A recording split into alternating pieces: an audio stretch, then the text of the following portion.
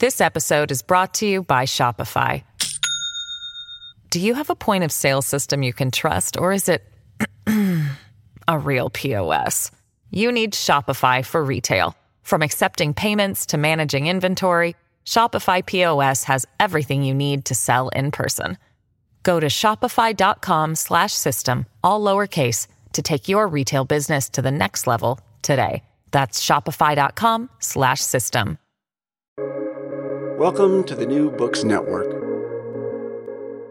Wars have always been fought in different ways, depending on not just the manpower available, elite professional armies to mass mobilisation of whole populations, but also on technological developments, all the way from medieval siege engines to modern fighter jets. Recent developments suggest that there is much more change to come quite soon as information campaigns, crime and subversion become weaponised in new ways. And Mark Galeotti has been thinking about the weaponisation of everything, as his book title has it. So welcome to you. Hello there. And your basic point is that military tactics are changing.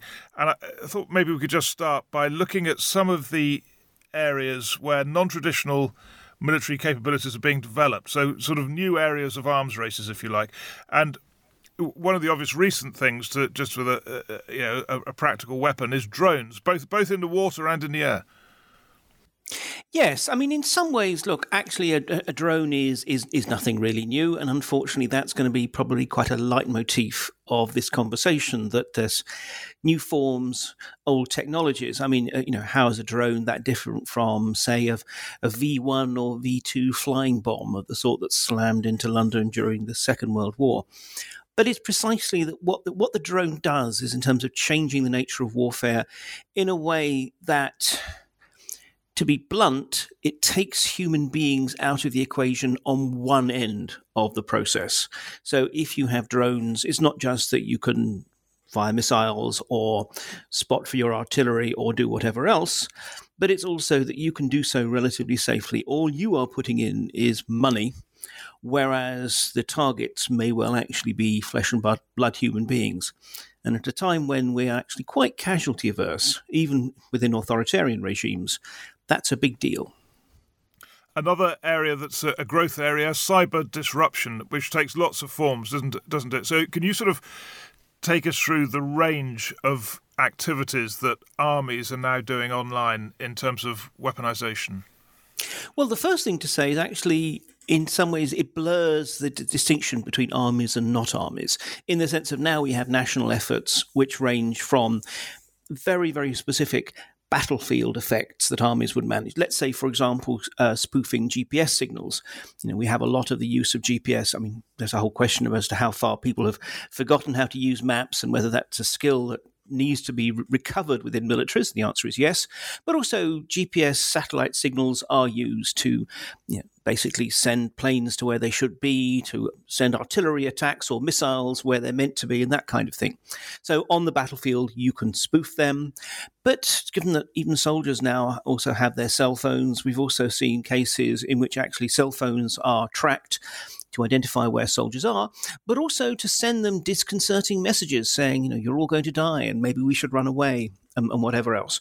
But the point is, you have a whole spectrum of activities that are often actually not necessarily handled by armies, but by security apparatuses and so forth, all the way up to disrupting communications, creating chaos behind the lines, switching off power systems, messing with traffic lights even, just to create sort of mayhem on the roads, or more generally, to try and crash individual examples of technology within people's homes. I mean, now that we are living in a world in which everything is connected, and we're near enough at the point where the fridge will automatically order new groceries from a delivery service, well, that Internet of Things is in itself a massive vulnerability. So what this really means is that the old ideas of the battlefield have once again expanded outwards. I mean, we got used to it in the idea of nuclear war where no one was really safe. But now there's all sorts of other ways in which every single individual in a target society is now at threat. And just to sort of spell that out even more, one new area, I think being militarised is ransomware, isn't it? Perhaps you could talk us through that. And are there any others? I mean, it's fascinating what you're saying about these new vulnerabilities. Are there others that we need to be aware of? Well, I mean, take ransomware. What's interesting about ransomware is not so much what it is, but as who does it. I mean, basically, it's exactly where you have a cyber attack that locks down a system, presumably some critical system, whether it's accountancy or running a hospital or whatever else. And as you'd imagine from the term, then the owners are told, well, we will unlock your system if you pay us a certain amount of money, usually in Bitcoin or other cryptocurrencies. Now, obviously, that creates disruption, but it's not necessarily a better form of disruption than just simply some malware attack, some cyber attack that actually just crashes the system full stop. What this really emphasizes, though, is a point that you sort of touched on in the introduction, is also the blurring of the lines between the warfighter and the organized crime gangster. Because often what happens is we see certain regimes like Russian, but also like North Korean and others, who in some ways are trying to enlist criminals into their warfighting efforts. And rather than saying, look, we will pay you, they're saying, we will offer you support and impunity as you go and carry out disruptive acts that you will enrich yourself from. So in some ways, it's a slightly sort of extreme parallel, but it's a little bit like the old system of privateering, whereby essentially a pirate will be given a letter of marque and say, we will actually consider you to be a legitimate agent so long as you attack our enemy's ships. And it's much the same as that. It's now basically telling the gangsters, as long as you pick the right targets, we will keep you safe. However, are these cyber attacks less effective than we think? I'm just wondering about Ukraine. I mean, Russia is meant to be at the forefront of cyber attack capability.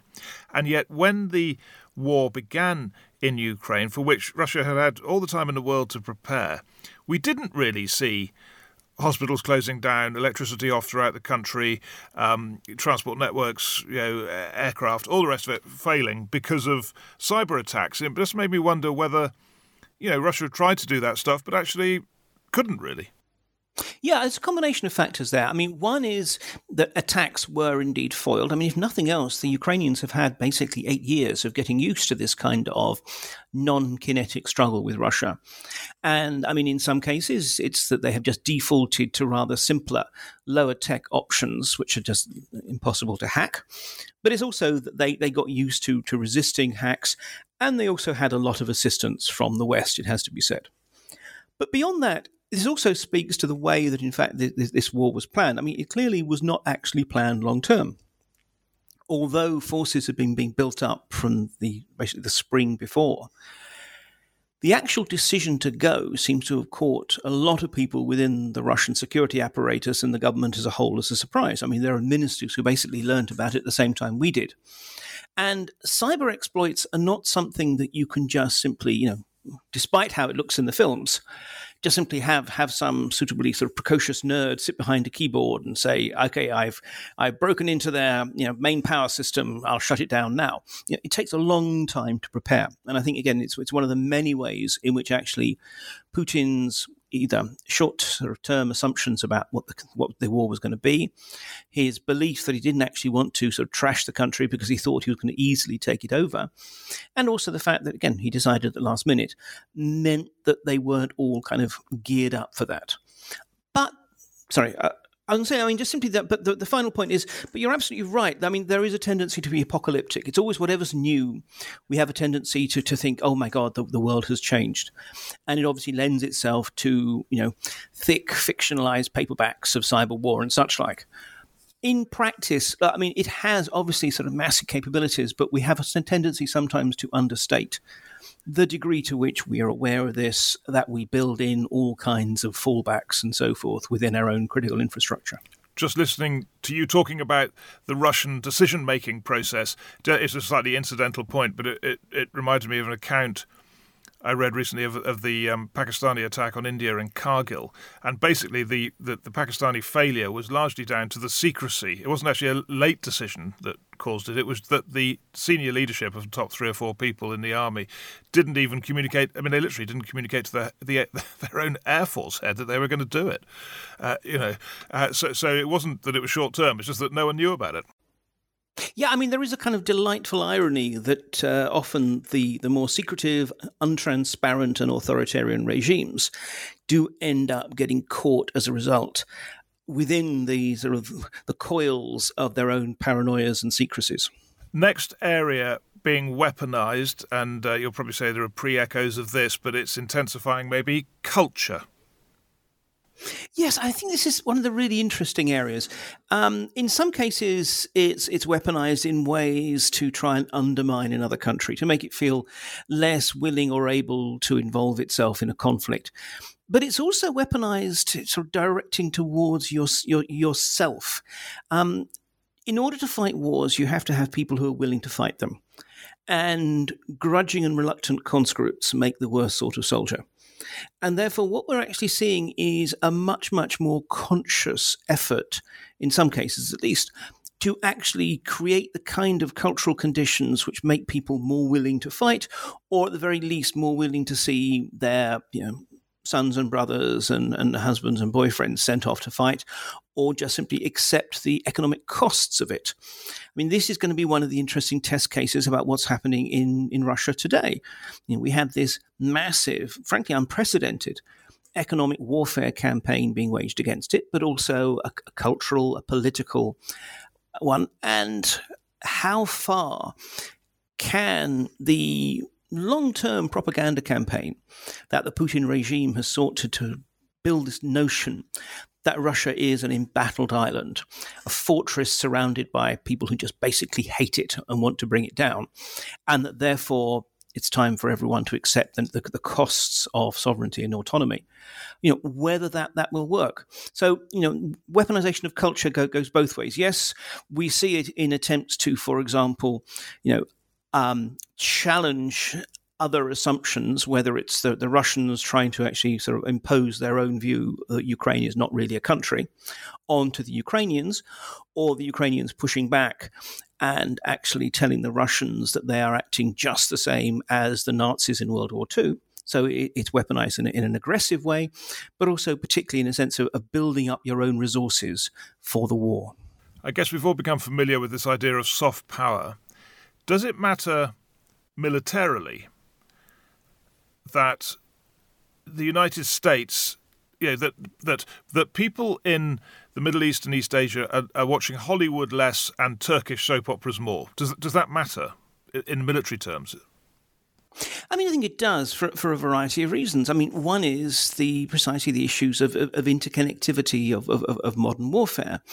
You're also trying to ensure that your enemy does not have access to certain resources, does not have allies, can't sell whatever it produces, but also that it feels isolated. I mean, again, it sounds banal in an age when we're seeing sort of cities being battered by artillery fire and missiles and so forth. But, again, morale is absolutely crucial. I mean, wars are ultimately contests of will rather than just simply materiel.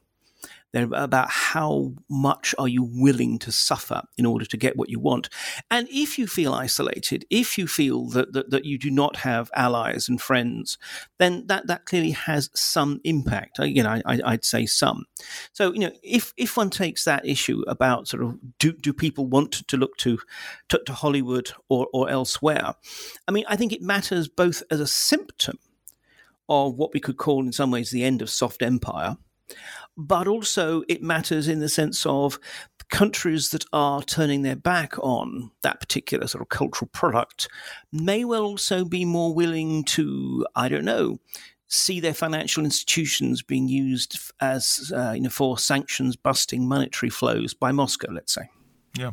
What about NGOs? I guess NGOs and think tanks, are they being weaponized? I mean, to an extent, and look, there's a danger. I mean, I should stop, actually. I mean, I use weaponization in the title of the book in some way slightly tongue-in-cheek, because there is a risk of saying that anything can be weaponized from football hooligans onwards. And obviously, when everything is weaponized, then nothing is weaponized. When it comes to NGOs and think tanks, I mean, they also have a role, I think, in the assembly of the kind of cultural conditions for warfighting. They are about, can you present a view of the world that compels either the elite or the country as a whole to be willing to take the costs of war, to be willing to actually sort of get involved, or conversely, can you actually use them to fragment opinion, to distract and to divide and to demoralize, such that a country is not really in a position to be able to maintain an extended contest of will and resources. So in a way, everybody from newspapers and Instagram influencers, for heaven's sake, all the way through to venerable think tanks, can ultimately play a role in this.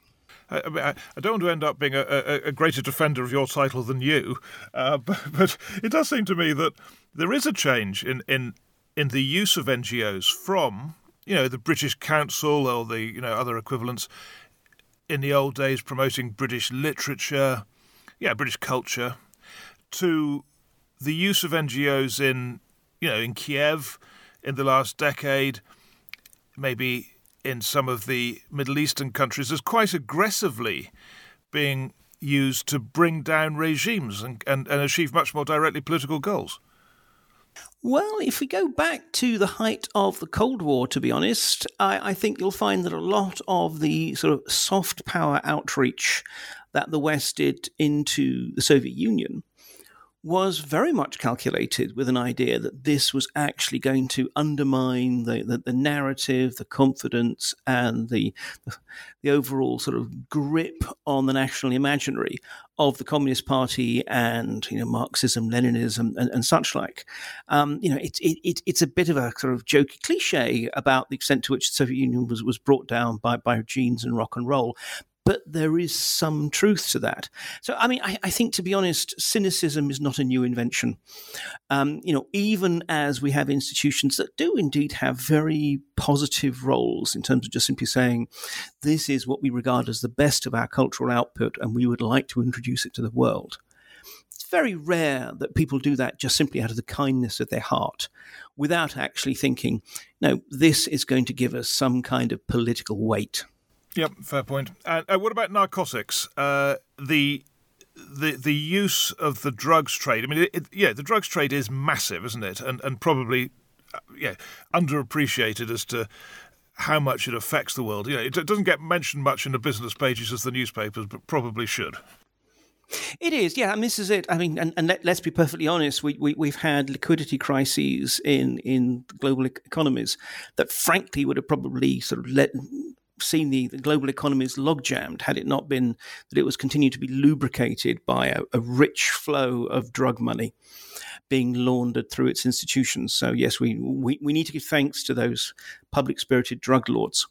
Yeah, I mean, I think that really fits into the wider issue of the degree to which criminal economies as a whole are, and I would suggest this is one area which is definitely increasingly evidently being used as instruments of tradecraft between states.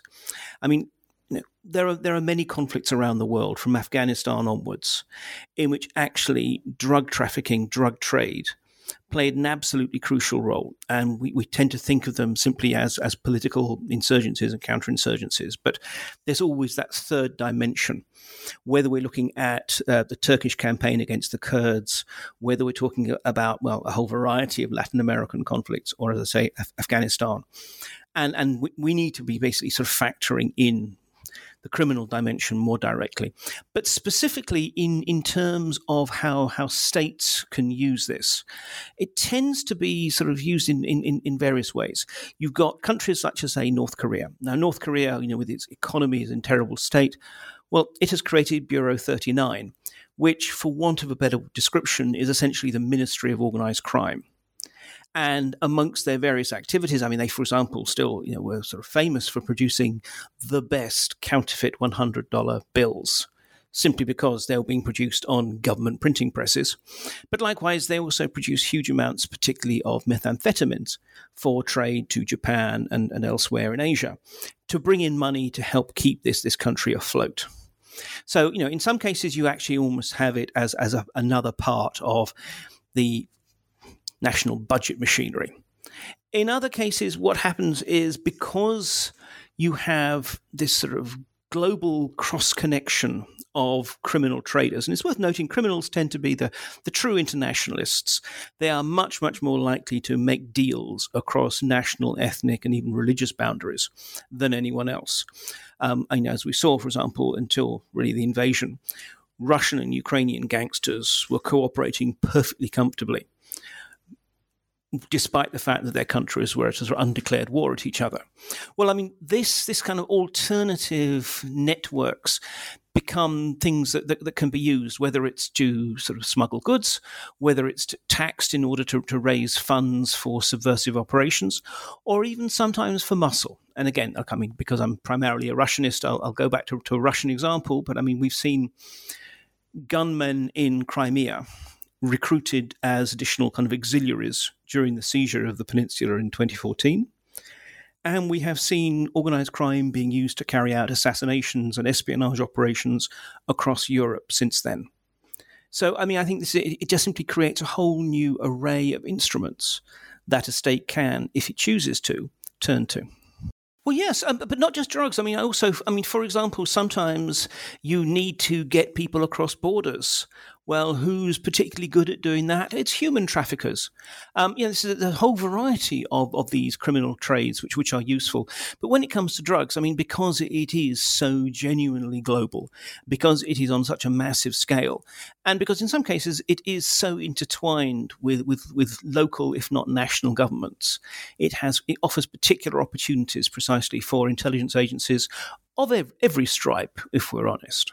Biological war. Now, we've all faced the pandemic, and I think there are quite a number of people who believe it can't just have been a coincidence that it started in Wuhan, where there happens to be a biological weapon facility or some kind of institute that develops these kind of things. How important is that? I mean, again, you'll say it's not new, but there are new dimensions to it, probably. Yeah, I'll be honest. My expertise is not so much in the whole weapons of mass destruction field. And biological warfare itself, I mean, actually, it is a massively difficult and unpredictable weapon to harness. And if anything, all the more so these days, because we've got so used to high speed and relatively easy traffic between countries and indeed regions, that people do move a lot, and therefore it's actually be very, very hard to, unless you begin to, as people are sort of apparently working on, develop biological weapons that only target particular ethnic groups or the like. But otherwise, basically once you use it, you know that you can't control it. So I think it's not actually that I really see that these kind of nightmare weapons are more likely to be used.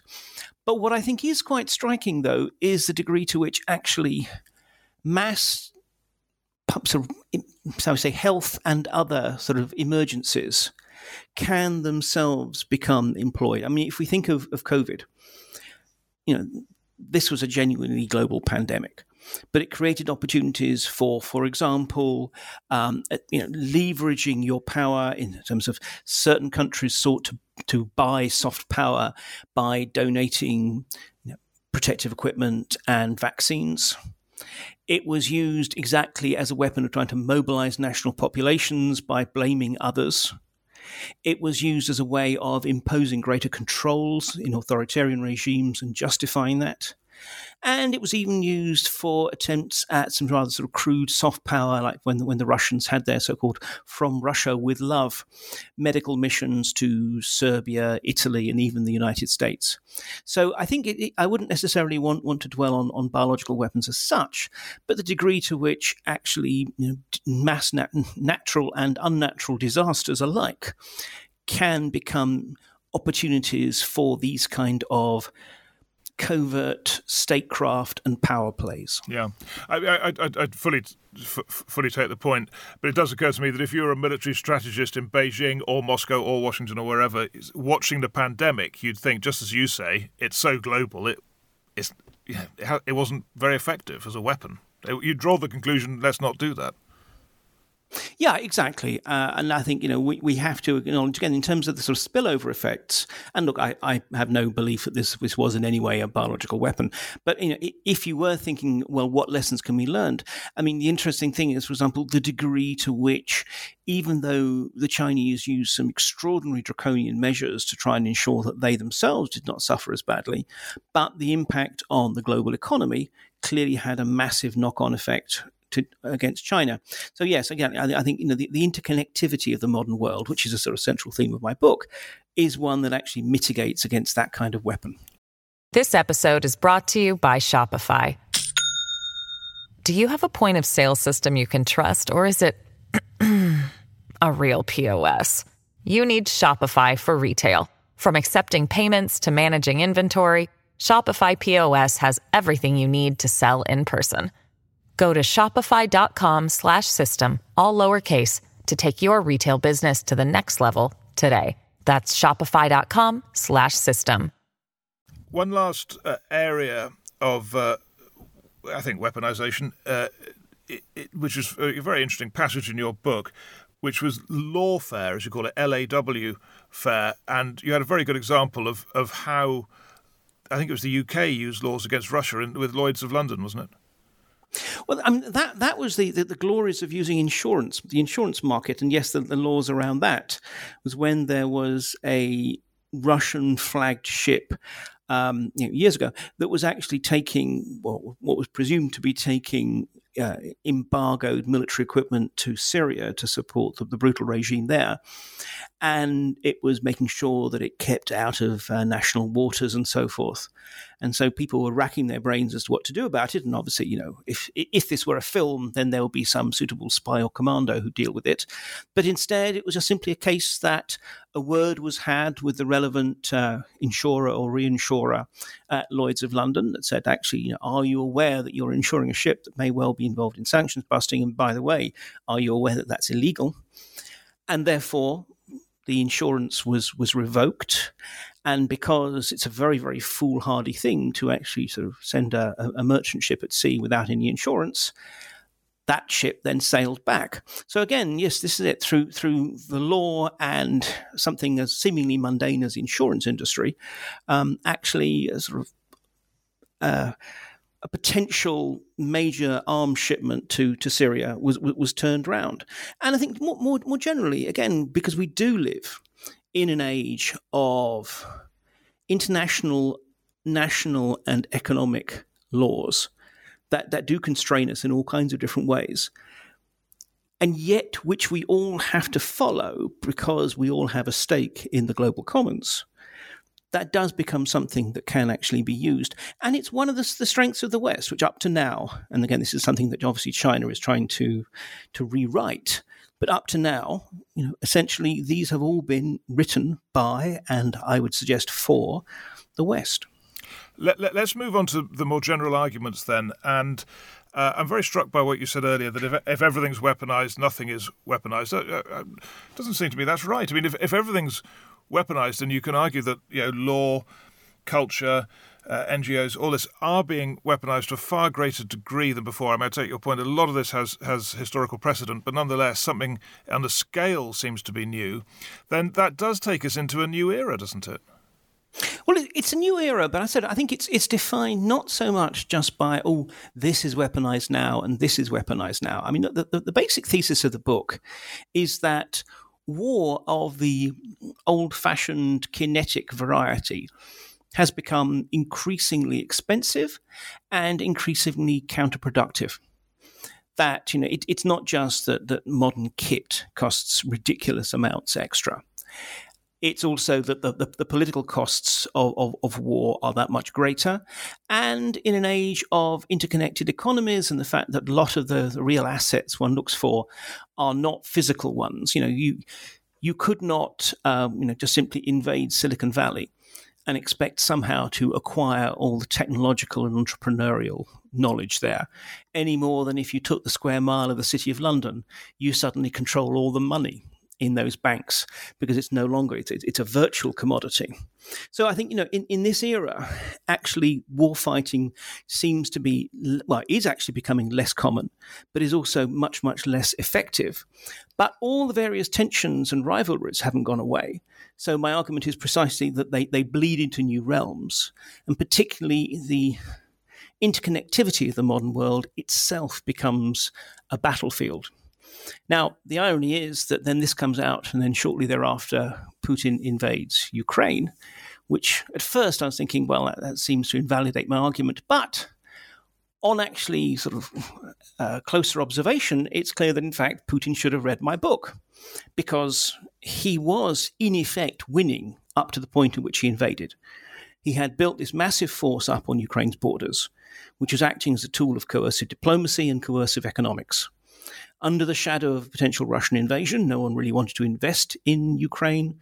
The Ukrainian economy was in crisis. It was almost impossible for it to access international finance. And you had a constant flow of Western great and the good to Moscow, giving Putin precisely that kind of centrality that he craved, to try and sort of petition him not to invade. And indeed, certain Western governments were trying to bring pressure to bear on Kyiv to give concessions to Russia. The point at which he actually started to invade, in some ways, is the point at which he started to lose. And I think, in many ways, this conflict, regardless of the outcomes, demonstrates the colossal risks in using military force. Just as the situation before the invasion demonstrated that even a country like Russia, which is after all relatively poor, but nonetheless could leverage its assets, which in this case meant its military, and use that to non-kinetically bring massive pressure to bear on another country. I'm currently making some programs about the collapse in confidence in the American electoral system and trying to trace some of that back to Russian activity in 2016, to a lesser degree in 2020, in terms of undermining confidence in the machines, in the processes, in the whole way the elections are done. And, if it is that the 2024 election is basically doesn't produce a legitimate president, which seems to be a distinct possibility, that will have been an extraordinarily cheap way of undermining an adversary. Except, of course, the interesting thing is I'm not convinced that initially that was necessarily Russia's goal.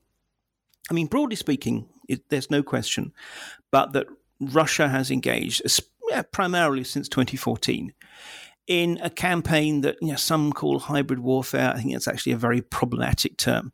Personally, I prefer the formulation of George Kennan, the veteran American scholar diplomat and architect of the early Cold War strategy adopted in Washington, who talked about political warfare, that in effect is the use of every means short of actual warfare, legal and illegal, overt and covert, to bring about national goals. And I think this is clearly what Russia has been waging against the West.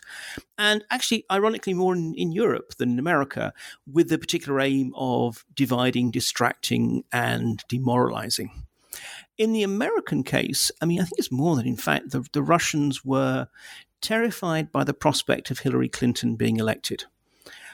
Rightly or wrongly, they believed that she was sort of antithetical to their sort of continued existence, that she would push America into essentially launching a campaign to try and undermine or even sort of topple the regime. And they also essentially thought that she was an absolute shoo-in. But it's really a bit of mirror imaging. They assumed that American democracy was every bit as manipulated and government-controlled as their own. So in that circumstance, I think they were just trying to basically light as many fires as possible so that, when she was elected president, she would be too busy dealing with them to be able to kind of mobilize the sort of national constituency for a campaign against Russia. So they were supporting all kinds of disruptive forces and actors, left, right, It didn't really matter. And obviously, in that respect, Trump, well, if you're looking for a disruptive actor, it's hard to get better than that. But again, I think it's worth noting that I don't think either that they thought that Trump would be elected. I mean, certainly the people I was talking to in the Russian foreign ministry were astonished when that happened. But also that I don't think they had a kind of a grand strategy of undermining democracy at that first point. This was very much just simply about Hillary Clinton. The point is that when it was framed in those terms in America itself, I think maybe that's actually the point at which various figures in Russia started to think, okay, actually this can be a systemic attack. There is a sort of strange and perverse feedback loop that in many ways was in effect. Maybe, yeah. Well, you'll have to wait for the programmes. I suspect there was, maybe not very widespread in the Russian system, but there were people who did see in Moscow the advantages of messing around with the electoral process itself, and that there were many other things going on, just as you described, but that one of them was an effort to either disrupt or create an impression of disruption of actual vote counts and registration lists and so on. But we'll wait till it's coming out in October, and we'll wait till then. But the reason I raised the issue actually was whether you think the West is doing similar things to Russia. Because it seems to me that they may not be. I mean, is there any effort to create the kind of disruption in Russian society that the Russians have created in American society? Not on anything like this, the same sort of scale. I mean, it's for all sorts of reasons. One is that kind of disruption tends to be a weapon of the weak. And although it may seem sort of strange to be describing Russia in those terms, we have to appreciate the extent to which it is vastly weaker on pretty much any index of power than the West. Secondly, obviously, Russia is an authoritarian regime, not an out-and-out tyranny quite yet, though it's nudging more and more that way. But therefore, you just simply there are that many fewer outlets for that. But on the other hand, I mean, let's not be naive. I mean, look, this current campaign, I mean, as I said, I described it as economic warfare. I mean, this is in part intended to deny Russia the capacity to maintain and rebuild its military machine, surely. But of course, it is also directly intended to disrupt the Russian political elite and to undermine the legitimacy of the system with ordinary Russians. I mean, that's pretty obvious. And it comes with a sort of a wider campaign. Clearly, there is disinformation at work. I mean, although to a large extent, and I don't blame them in the slightest, but the Ukrainians are proving quite masterful in the use of information warfare against Russia, spreading and magnifying all kinds of divisive rumors about everything from attempted coups to Putin's health, whatever. It's not as though there is not also a Western role in these campaigns. Generally speaking, look, a lot of what we're talking about is open to a great degree of subjectivity. Our soft power is the other side's wicked attempt to impose their own values.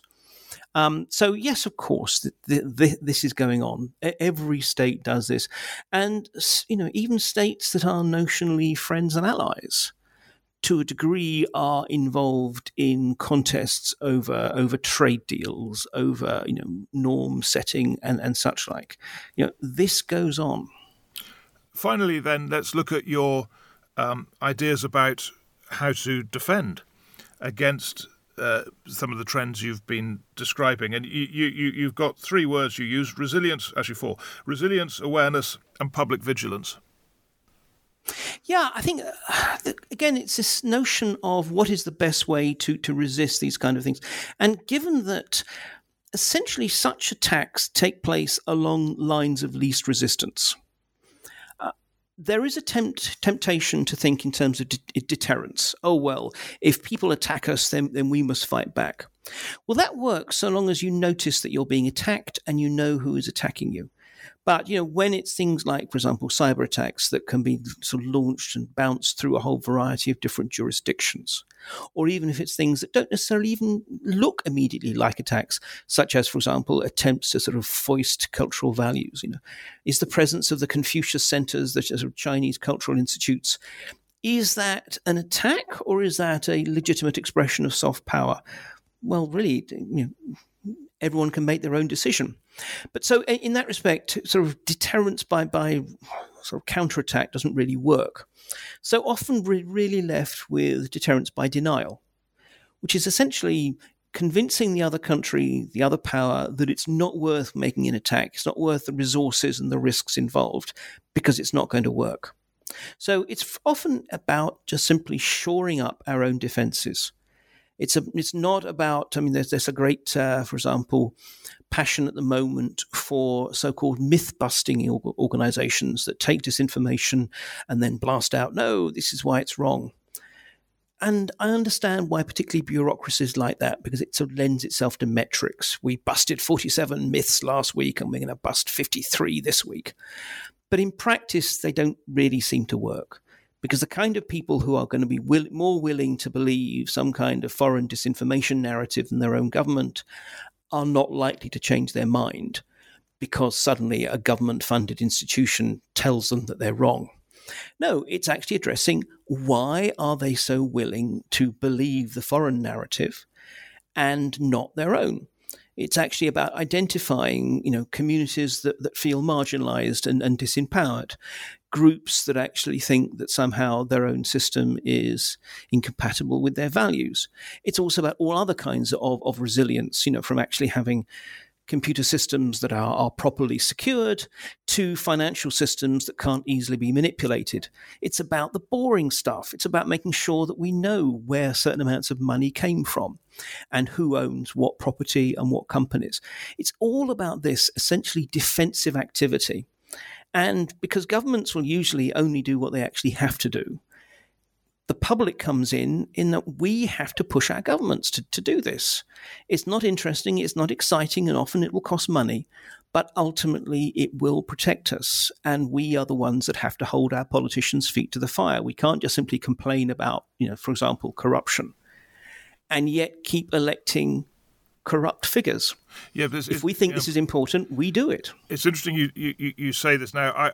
When I read the book and just listening to you now, I did wonder about this. That you talk about you use the phrase public vigilance in the book, and you're telling me the public must be aware of all this stuff and they must hold politicians to account on it. But you also said that there is a collapse in confidence in some of these societies, and the public is no longer homogenous, really, is it? I mean, if you go back to World War II, in Britain, absolutely 99%, 100% we're on the same side.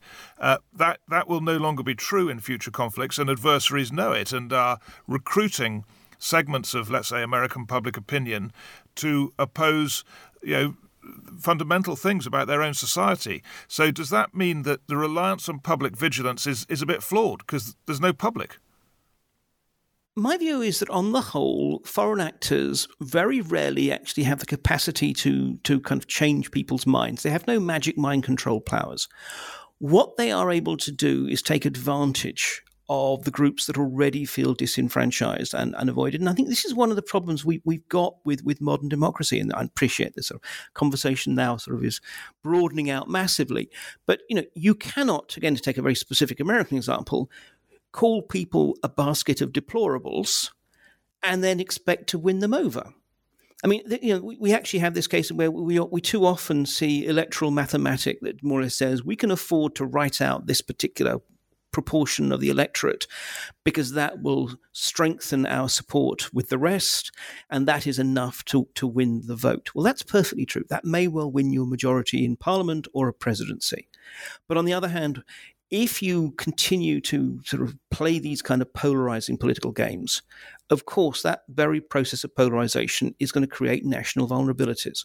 So I think this is where it comes to. And look, it's not a simple fact of either we need better leaders or we need better publics and electorates. And clearly, the one connects with the other. There is room for serious national leadership. And there is also room for us to all take more ownership of this process. And rather than just simply saying, why aren't we being protected when something goes wrong, when there's some terrible cyber attack or whatever, we should also be thinking, oh, what are we doing? And it's worth noting that actually, if one looks at countries that have regarded themselves as much more frontline states, Finland is the usual sort of poster child, but one can also look at the Baltic states and several others. There, actually, one does see a much greater sense that there is a national commitment. You raise the example of World War II.